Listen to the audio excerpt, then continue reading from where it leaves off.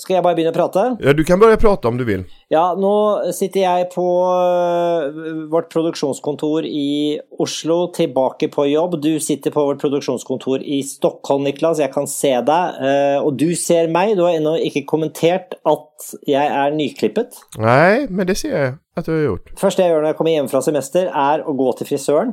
Og nå sitter jeg her og føler meg som en nyfrisert puddel. Og når man går fra frisøren, så er det jo den følelsen av å ville ta seg i håret så fort som mulig, for at frisøren legger jo håret på en viss måte, et visst sett, og så vil man så gjerne ta seg veldig fort, men man må passe på at man går langt nok til at frisøren ikke ser det, og så må man ta seg i håret, og da kjenner man at frisøren har vært litt for gjerrig, litt for snål med hårvoks. Ja. Så da kjenner man at man er alt for sånn puffy i håret. Man har nesten det som heter en pompadour. Så nå måtte jeg gå inn og kjøpe et tonn hårvoks hos en annen frisør, som jeg nå har tatt isen, og synes nå ser jeg ok ut. Du kommenterar inte heller att jag också har varit hos frisören den här veckan och klippt mig. Det gjorde jeg ikke, Niklas, for jeg var såpass opptatt av min egen frisyre. Jeg ser det nå, og det er synd, for første gang vil jeg si det er synd at ikke dette er en videopod. För jag hade exakt samma upplevelse. Jag såg ut som Bobby Ewing när jag kom ut. För jag har ju väldigt tjockt hår. Så då gick jag in på en restaurang, in på toaletten och började blötlägga det för att det skulle inte vara så puffigt. Vad är det med frisörer som gillar puffiga hår? Liksom det är någonting. Ja, men det är som att de är hundefrisörer. Ja. For hunder tror jeg liker å ha det litt puffig. Ja. Men da er man hund.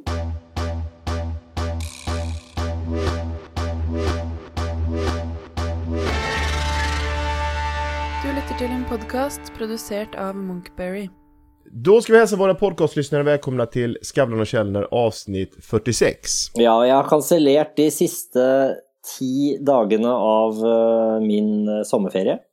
Det foregikk slik at jeg da har etter 6-7 uker på svenske vestkysten med en liten kald vind hele tiden. Har du någon gång under den här sommaren tänkt tanken så här, ska jag verkligen ha kvar det här stället? For første gang så hadde jeg en liten refleksjon omkring det. For første gang absolutt, men svaret ble det skal jeg.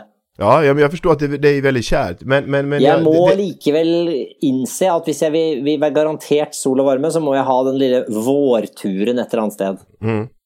Hvor det er varmt. Men i hvert fall så har det vært en liten det har aldri blitt over 17 grader, 16 grader i vannet. Nej. Det har alltid vært det har vært sol, ok liksom, men det har vært en liten sånn kald vind som jeg tror mange har opplevd. Og jeg har merket det også, jeg snakket med han som driver den lokale butikken der, hvor folk går og handler og sånn. Han sa at folk er så sure denne sommeren. Ja. Folk er så lett, de blir så lett rasende hvis det er noe han ikke har eller noe sånt. Ja, just det. Og i fjor så var alle så glade hele tiden. Ja. Og sånn har denne sommeren vært. Og på mandag så vi på yr.no, som jeg jo har både et avhengighetsforhold til og hater.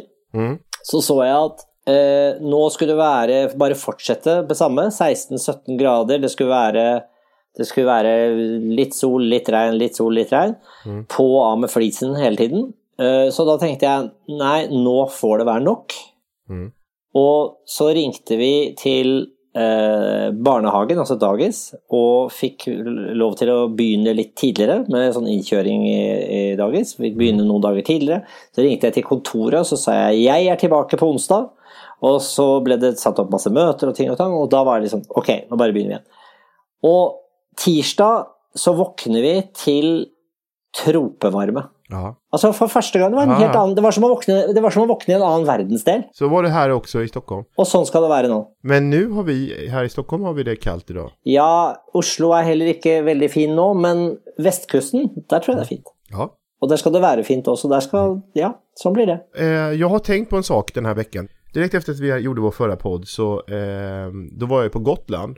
Ja. Och då hade vi fått besök av några vänner som brukar semestra där nere. De har hus där nere. Så de brukar alltid göra ett årligt besök när vi är där. Och så berättade jag lite kort vad vi hade spelat in och sånt där. Och då sa de, när vi började diskutera det här, en intressant tanke som jag tycker lite summerar ganska mycket vi har pratat om i den här podden.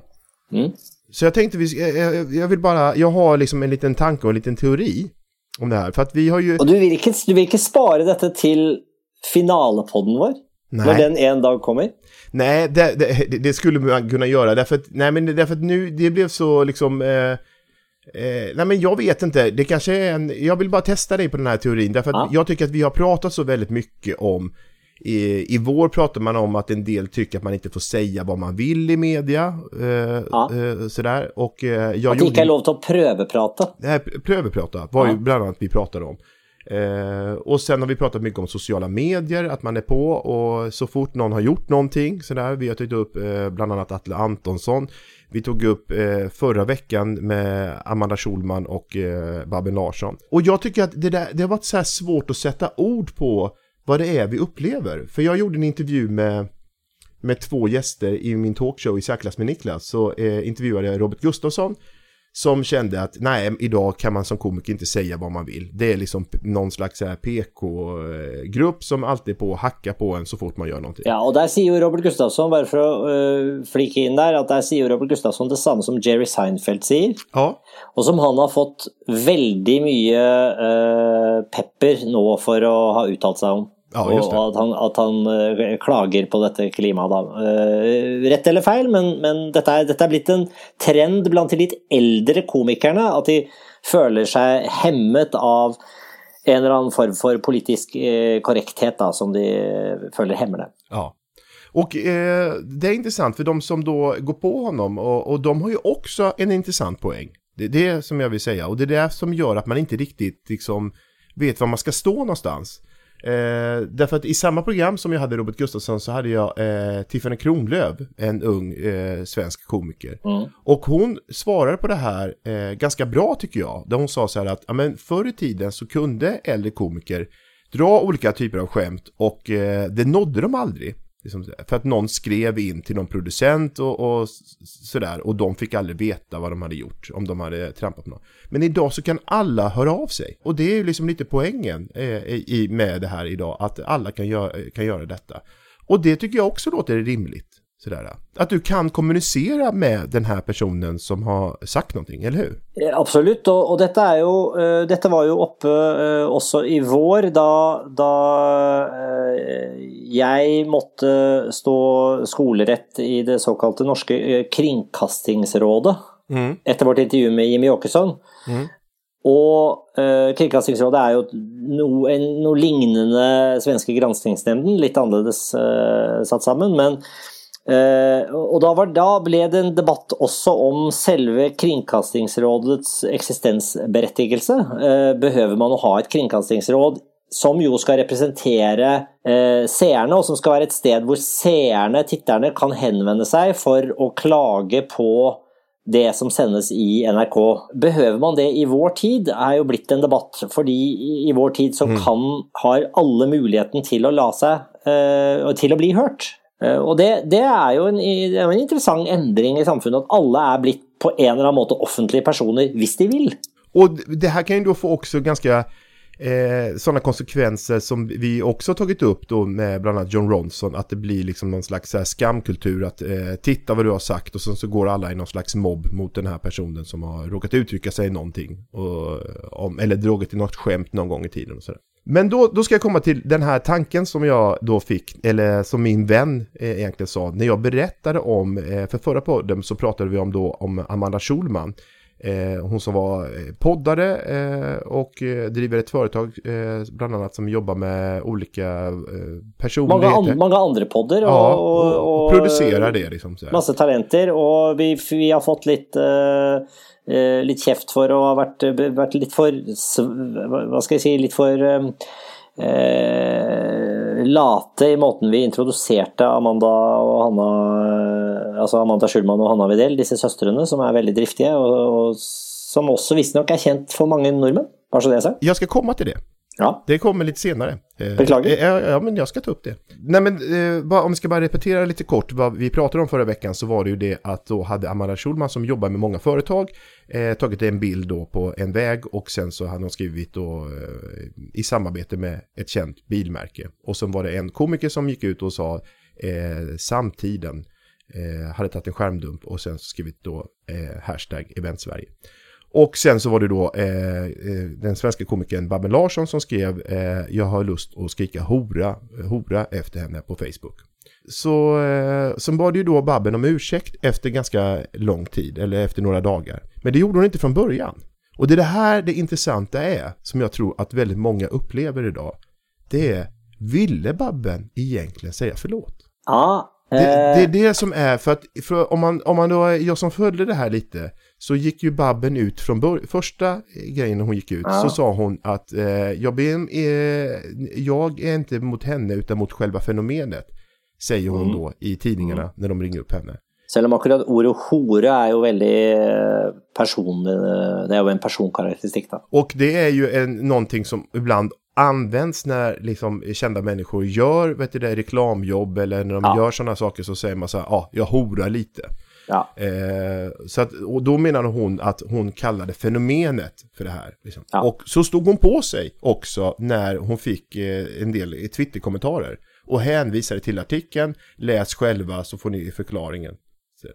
Och sen efter det så någon dag senare så går hon ut på sin blogg och ber om ursäkt. Och då har det väl blivit för mycket då, tänker jag. Ja. Då har internet gjort jobben sin.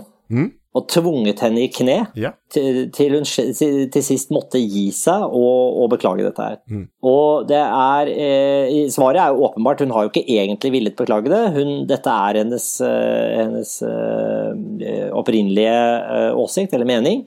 Och men hun må det. Och det vanliga när folk tvinges till att beklaga, något de ju ofta gör, också av media, så kan ju folk tvinges till att beklaga ting, och det kan ta lång tid, och de kan först insistera på att de har gjort rätt, och så till slut så må de då beklaga. Och då kan det väldigt ofta vara att de må beklaga att de för exempel har kränkt någon, och då kan det ofta vara att de formulerar sig på en snedig måte, nämligen att de formulerar sig som att jag beklagar hvis den och den føler sig kränket. Alltså att de beklagar inte att de kränket. Nej, just det. För det var inte det føler inte att de har gjort. Men de beklagar viss vedkommende følelse, och de beklagar med andra ord inte sin egen handling, men de beklagar den andres følelse. Det är en väldigt vanlig teknik. Den är det någon som köper och andra som kanske inte köper. Nej, för då började jag tänka lite på det här, för att när jag studerade journalistik för 20 år sedan, så vet jag att då var det ett skifte kring det här med att be om ursäkt.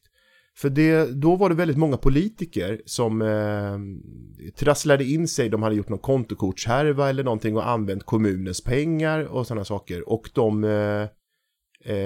bad ju inte om ursäkt, utan de trodde att de inte behövde göra det. Utan de krånglade in sig och sånt där. Och då tog oftast mina lärare fram det här då som exempel och se så här hur länge det här är bara bra för journalisterna. För då kan man hålla på, de har ju en story väldigt länge. Och sen var det någon som då kom på så här att men man ska väl då liksom säga, be om ursäkt på en gång. För då finns det inte så mycket att göra på sen efteråt. Om någon som har bett om ursäkt kan du inte liksom säga, varför gjorde du det? Men jag har bett om ursäkt. Det är det gamla trickset, lägg dig platt så fort som överhuvud möjligt. Och det där menar jag har spridit sig ganska mycket. Det har kommit in i vårt medvetande så att alla är liksom medvetna om det. Och jag pratade med någon som jobbar inom PR-branschen som sa det, att ibland så kan vissa företag lägga sig platt alldeles för snabbt. Det var liksom faran i när de hade gjort ett misstag och så ringer en journalist upp och så säger man bara, vi ber om ursäkt sådär. Och sen har de inte egentligen kollat på, behövde vi be om ursäkt? Nej, de kanske inte gjorde det, för att man kanske måste ta sig lite tid och fundera lite mer. Men på någon slags reflex så ber man bara om ursäkt. Ja, det är akkurat som när man har den leken som heter sisten på svensk. Hvor man bara löper efter varandra i skolgården och så ska man ta på varandra. Ja, just det. Ja, den som blir tatt på har den liksom. Ja, kull heter det. Ja, och då har man alltid ett fristed.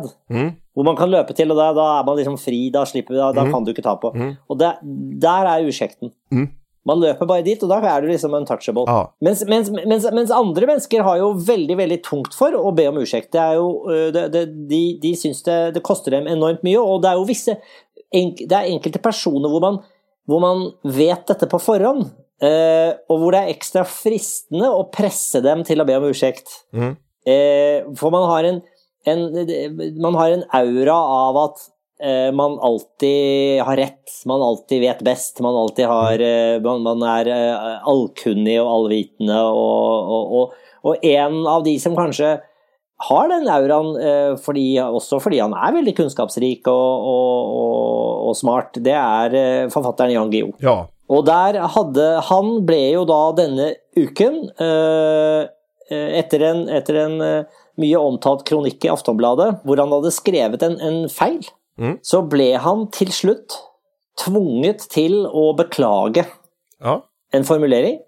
Og da ble det altså overskriften i alle avisene ble Jan Guillou erkänner, jag hade fel. Den ursäkten var ju befogad. Ja. Och det var en feil, rett og slett. Ja, det var så det var ett greit, det.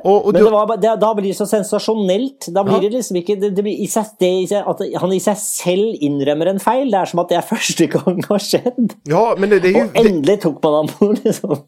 Men den medias skadefryd over at man endelig har den ene, man har noe på ham, liksom. Nå må han be om ursäkt. Det er veldig morsomt. Jo, det är det. Men kan det inte också vara ett uttryck för att nu är det verkligen någon som menar det? Också, kan man ju se det som. Ja. Som du var inne på här lite tidigare så fick ju vi då lite, som du uttryckte det, på käft då, eller vi fick då en kommentar då på Instagram att vi hade presenterat Amanda Schulman slarvigt. Ja. Och vi hade då du hade sagt att hon var Alex Schulmans fru. Ja. Och det... Fordi vi hade sagt om Alex Schulman förra podden. Ja. Och jag skönner hvor du vill nu. Ja, du förstår det, va? Ja. Ja, helt reflexmässigt. Ja. Så svarar du, ursäkta. Det var dåligt gjort. Altså, her benyttet jeg jo, her gjorde jeg jo eksakt det du sier.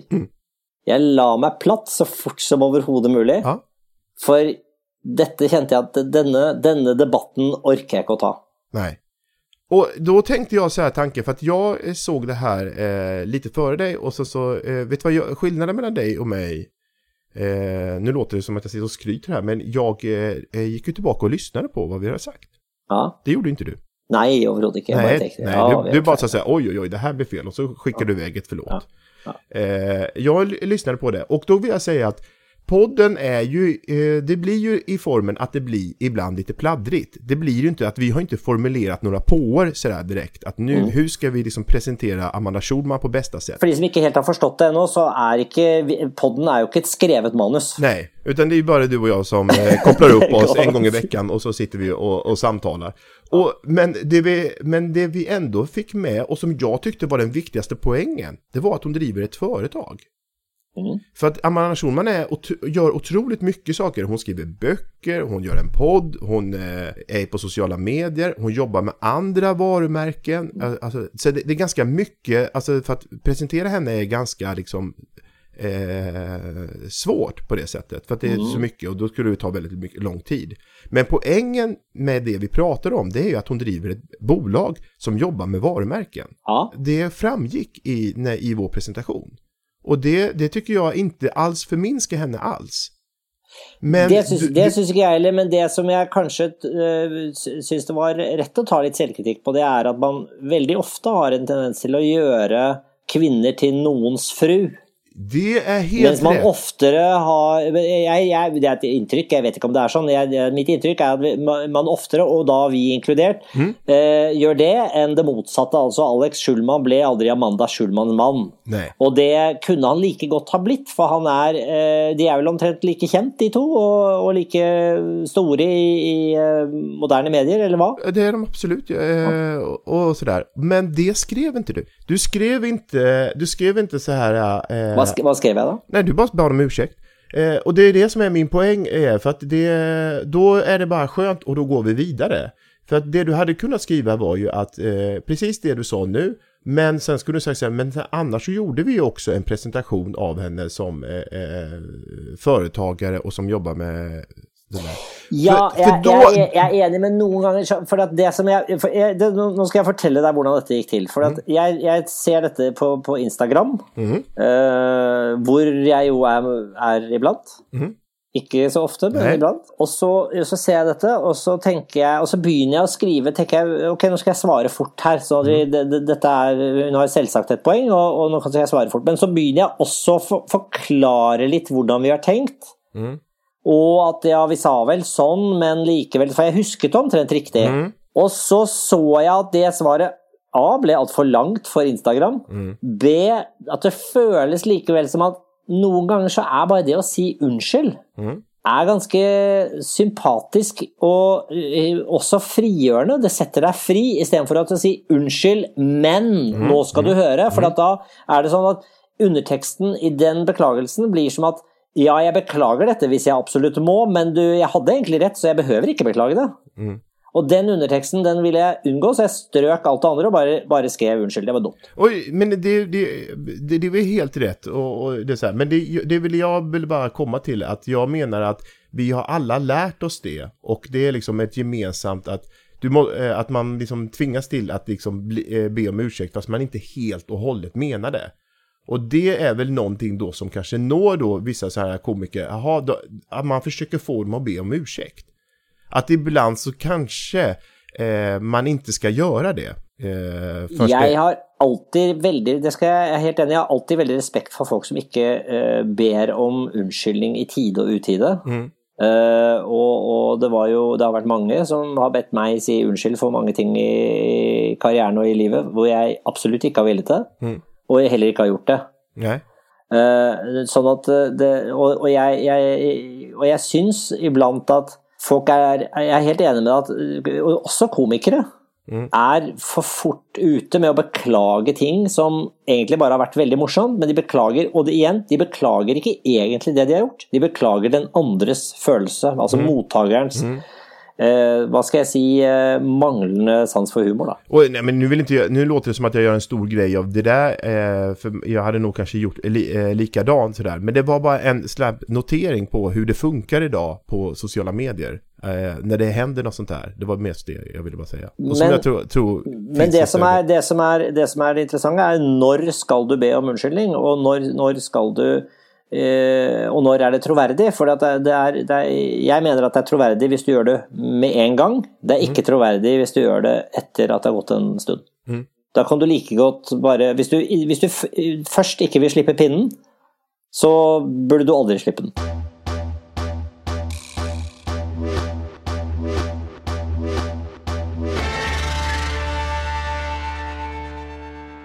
Du, et show jeg vet vi begge har sett en hel del på, et TV-show som vel har gått en del i Skandinavia også, som heter Daily Show, gjør en stor endring nå denne høsten. De mister sin host, sin programleder, Jon Stewart, som vi har snakket om mange ganger i denne podden, også fordi vi har møtt ham. Exakt. Jag vill säga det mötet var inte en stor succé. Nej, just det. De berättade ju det för det var ett tag sedan, men vi fick möjlighet att vara liksom vad säger jag, vi fick gå bakom kulisserna och se hur de jobbar på Daily Show och fick gå och se ett program. Och så fick vi även möta honom. Då vi inte sa ett ljud till honom. Vi kom inte på något att säga, rätt och slett. Så vi ble stående der, og han fikk do the talking, og var veldig hyggelig, og sånn, men jeg tror ikke han ble imponert over oss. Nei. Det tror jeg ikke. Drømmen hadde jo vært å gjøre litt inntrykk, men det fikk vi ikke til. Jon Stewart har jo er jo et forbilde for mange som jobber med TV. Han er jo ekstremt precis og morsom. Jeg tror at han slutter fordi han føler selv han har gått tom. Det var nesten sånn jeg leste ham, og at han ikke ville gå helt tom foran publikum. Det kan jag förstå. På något. Alltså, jag har ju verkligen uppskattat honom och han kommer ju bli så enormt hyllad nu. Ja, men allerede har jeg lest mange hyllester. Han har jo holdt på lenge, han har holdt på siden 99, da tok han over dette showet. Det hadde vel begynt i 96 eller noe sånt, og så tok han over i 99 og definerte egentlig en helt ny form for TV, hvor de beskriver jo showet som at de tar tak i de har dere det som heter enarmet banditt i Sverige, det spillet, du vet, altså en sånn slottmaskin, at de hver morgen så drar de liksom i den armen, og så kommer det opp noen temaer som dagens temaer, og så må de jobbe med det. Og det premisset for showet, og så jobber de med disse temaene som nyhetsbildet gir dem, og så det egentlig det som hovedbeholdningen av hver sending, og så har de jo fine intervjuer i tillegg. Han har ganske bra intervjuer. Ja, de sakerna som jag mest imponerad av med honom, det faktiskt mer de här intervjuerna i slutet, måste jag faktiskt säga. Ja. Och det var ju någonting som vi fick höra då när vi var där, och det kanske jag har nämnt också i podden, men att han läste på själv. Han läste alla böckerna själv, och det var på hans eget initiativ att bjuda in någon ekonomisk forskare eller någon vetenskapsjournalist eller något sånt där, och de tvingade honom att ta med Ricky Gervais någon gång för att det var underhållningsprogram och humorprogram. Det var väldigt morsomt att se, fordi at det var helt tydligt att han syns å intervjue unge skuespillere, det synes han var veldig uinteressant, men det gjorde han mer som en sånn rutine.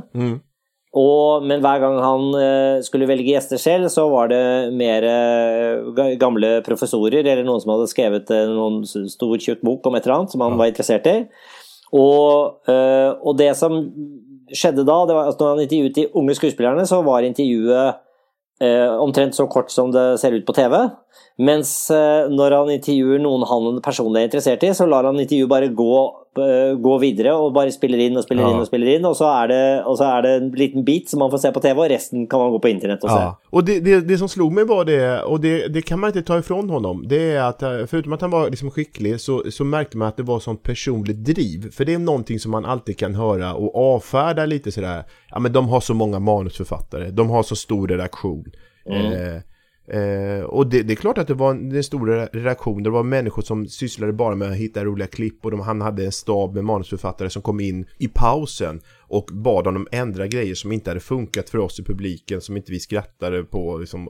Du minns det, att så fort det var reklampaus så kom de dit springare till hans desk, och så gjorde de bara små ändringar och sånt där, och så skrev de om, och så gjorde han det på en gång, och det var inga pauser så att han repetera in det, utan det var bara att vi ändrar på det här och det här och det. Men bortsett från det så fick man ju också en inblick i att han var där 9:00 på morgonen. Och han spelade in typ till 6. Han började banda någon gång vid 5:30 tror jag, så att vid 6:30 åkte han hem. Och de här intervjuerna som han gjorde i slutet, de åkte han hem då och läste. Så man förstod att det byggde väldigt mycket på hans egen drivkraft, vilket imponerade väldigt mycket. Ja, han er jo et veldig godt eksempel på det som vel har vist seg kanskje å funke i veldig mye TV-produksjon, og det at du har et såkalt one vision. Du har en person som har en eller annen drivkraft, og en eller annen som har en motor, og du vet hvor du vil. Uten sammenligning for øvrig, så er det jo sånn de har bygget mange av de danske dramasuksessene. Det er jo at det er en person som eier hele ideen og driver den frem, ikke sant? Og sånn tror jeg Jon Stewart har vært også. Han har jo også hatt en permisjon før han sluttet, så han har fått smaken på at det finnes et annet liv. For han hadde en lengre permisjon, hvor han han tok et år fri, tror jeg det var et helt år, hvor han tok fri for å regissere en film som jeg tror heter Rosewater. Jaha, det visste ikke jeg. Og hvor han altså Hollywood-regissør, liksom. Og den filmen, jeg tror den har gått ganske bra, men jeg er ikke helt sikker, jeg har ikke fulgt med så veldig på den. Men i hvert fall det er tydelig at han har oppdaget at det finns ett annat liv också än att sitta i den stolen. Men det man också kan lite ibland liksom tröttsamt, det är ju det att jag menar, nu har vi pratat om hur skicklig han är och hur bra han är och sånt där. Men... Och nu vet jag vad som ska komma, för nu ska du ta ham ned lite. Vad sa du? Fordi what goes up must come down. Alltså da hvis noe blir for mye hyllet, da må man ta det ned lite grann. Ja, lite grann. Det är det som ska komma då. Ja, faktiskt. Kom igen, vad är fel? Nej, men jag bara menar så här, ibland så är det ju, blir det ju, ibland så blir det så att man blir så blind och det är flera saker jag kan störa mig på. Det kan jag störa mig på att vi alla automatiskt bara säger Jon Stewart, han är så bra. Alltså han är så bra. Alltså det är bara det där. Och det är han ju inte. Det är ju hans fel. Det är ju vår fel. Ja, för att om man tittar på ibland så är det ju lite amatörteater när han spärrar upp ögonen och säger så här, what? Och sådär. Ja, det är inte speciellt kul liksom sådär. Nej, han har ju en väldigt extrem mimik så för att understräcka sina poänger och sånt, och den har man ju blivit vant till och känner och sånt, och det är klart att repertoaret kunde varit lite större, men jag syns det funkar. Ja, men det funkar. Och sen är det ju lite, och det tror jag han kanske har fått höra, man kan ju ibland lite räkna ut vad skämten blir. Det är någon på Fox News som har sagt någonting galet och då är det what? Det är ju en styrka och en svaghet med ett show som på en måte tar sida, och han står väl det är ju ingen tvil om att han står på en mer vad ska jag säga, en liberal sida av amerikansk politik, och då är det ju också lite förutsägbart att det är högersidan han är ute efter, som ju blev väldigt, väldigt synlig då han var gäst i det berömda programmet Crossfire, och hvor han går ju väldigt hårt på den, där har du 2 programledare, och han programledaren som ju sitter för högersidan där, han fick ju kört sig väldigt hårt, och showet blev ju rätt och slett nedlagt efter att han har varit där. Dette har vi fortalt om i podden tidigare. Jag vill nog likevel si att Michael J. Fox, skuespilleren, som jo var den första gästen Jon Stewart hade i 1999 da han begynte, han uttalte här da, i forbindelse med att Stewart slutter, så mente han att en av styrkene med Jon Stewart är att han har tonet flagg, man vet hvor han står i de fleste spørsmål, men at han likevel har en grunnholdning som er overbevis meg. Vis meg at jeg tar feil. Hva er det jeg ikke forstår? Jeg er en smart fyr som kan forstå hvis du bare overbeviser meg. Fordi at jeg er skeptisk, liksom. Og det er en sånn grunnholdning at han har et standpunkt, men han kan også endre det. Og det er jeg enig med Michael J. Fox i, at det er en grunnholdning hos Jon Stewart som jeg synes er ganske fin. Han er litt for smart til å la det gå prestige i vad han menar också. Ja, men jag menar, jag är verkligen alltså sådär, jag är ju ett stort fan av honom, och jag kunde tänka mig att under Bush-åren så var, jag menar, då var ju liksom det hela USA liksom uppfylld av någonting liksom på något sätt, och då var han en väldigt viktig röst, Jon Stewart. Men ibland så kunde jag känna lite så här när jag tittade på det sådär, att jag blev inte, för mycket av humor handlar ju om att överraska. Jag hörde på en satirpodd här i Sverige, och då menade, eller jag bara kände så här, det finns något så här slentrianmässigt att man liksom, vi kan inte göra det här. Men jag blev så glatt överraskad när någon gjorde en grej på där han hyllade kungahuset. Och hur bra det var med kungahuset. Och de gör det lite på samma sätt som The Daily Show, att de spelar upp klipp i radio från politiska händelser. Och då kände jag så här, jag blev så där överraskad. Jag förstod och strök kläderna då, skjortor, samtidigt som jag lyssnade på det här. Och så kände jag så här, det var en ny grej. Så där. Jag studsade till. Och då tänkte jag den tanken på att, liksom för det är ju ett av de mest vanliga skämten, att man ska säga, stackars kungahuset, de sitter där och det är som en dokusåpa, bla bla bla bla bla bla. De skämten har jag ju hört. Men det är ju det man vill, man vill ju bara bli överraskad efterhvert. Ja. Och det är ju bara man längtar efter att bli överraskad. Ja. Och jag måste ju säga att en svaghet med The Daily Show syns ju jag är alla kopierna av The Daily Show. Ja. För det har varit gjort enormt många kopier både i Norge och i Sverige och i resten av världen som inte har tillnärmelsesvis de samma resurserna som Daily Show har. Nej. Och hvor man då ska likevel man förstår inte hur krävande det är att lave ett Daily Show och göra ett Daily Show. Det såg ju vi då vi var i redaktionen där, hur enormt stort apparat det är. Ja. Sen vill jag ge då lite, nu tar jag då ner det lite så här. Det är ju mycket lättare när du har en kanal som Fox News och du har allt det här. Det är ju bara mycket morsammare samfund. Ja, att hitta grejer och hitta galna klipp. Jag menar, det är inte helt lätt. Så fort en politiker gör någonting lite i Norge så är alla där. de kan ju skanna hela liksom, den amerikanska marknaden på olika. Det var ju det, vi var inne i ett rum där det bara gick olika typer av kanaler som de satt och bandade och tittade på för att hitta de här. Och det kan man inte ta... och då menar jag att det kanske blir både enkelt för Jon Stewart också. Att han har någonting att ösa ur mycket mer. Medan vi kanske inte ska tänka Jon Stewart, men att vi får använda liksom, man får jobba lite. Jo, men det är jo nettopp det, og det var det husker jeg da jeg, igjen uten sammenligning, men da jeg begynte med talkshow i Norge, så var jo det viktigste var jo ikke gjøre et amerikansk talkshow. Fordi det var så mange som hadde forsøkt seg med å tidligere med å gjøre et amerikansk talkshow i lille Norge. Med skrivebord og åpningsmonolog og hele den. Og det funker jo ikke. Nei. For vi lever ikke i den offentligheten. Det er en helt annen offentlighet. Og man må liksom forstå at alt er bare annerledes her. Eller litt mindre. Og så må man dimensjonere ambisjonene litt etter det. Og tempo og måten man snakker på, og kanskje også hvor... Altså det du kan si med Jon Stewart er at han har det ligger jo en eller annen form for raseri i bunnen av det han holder på med. Ja, just det.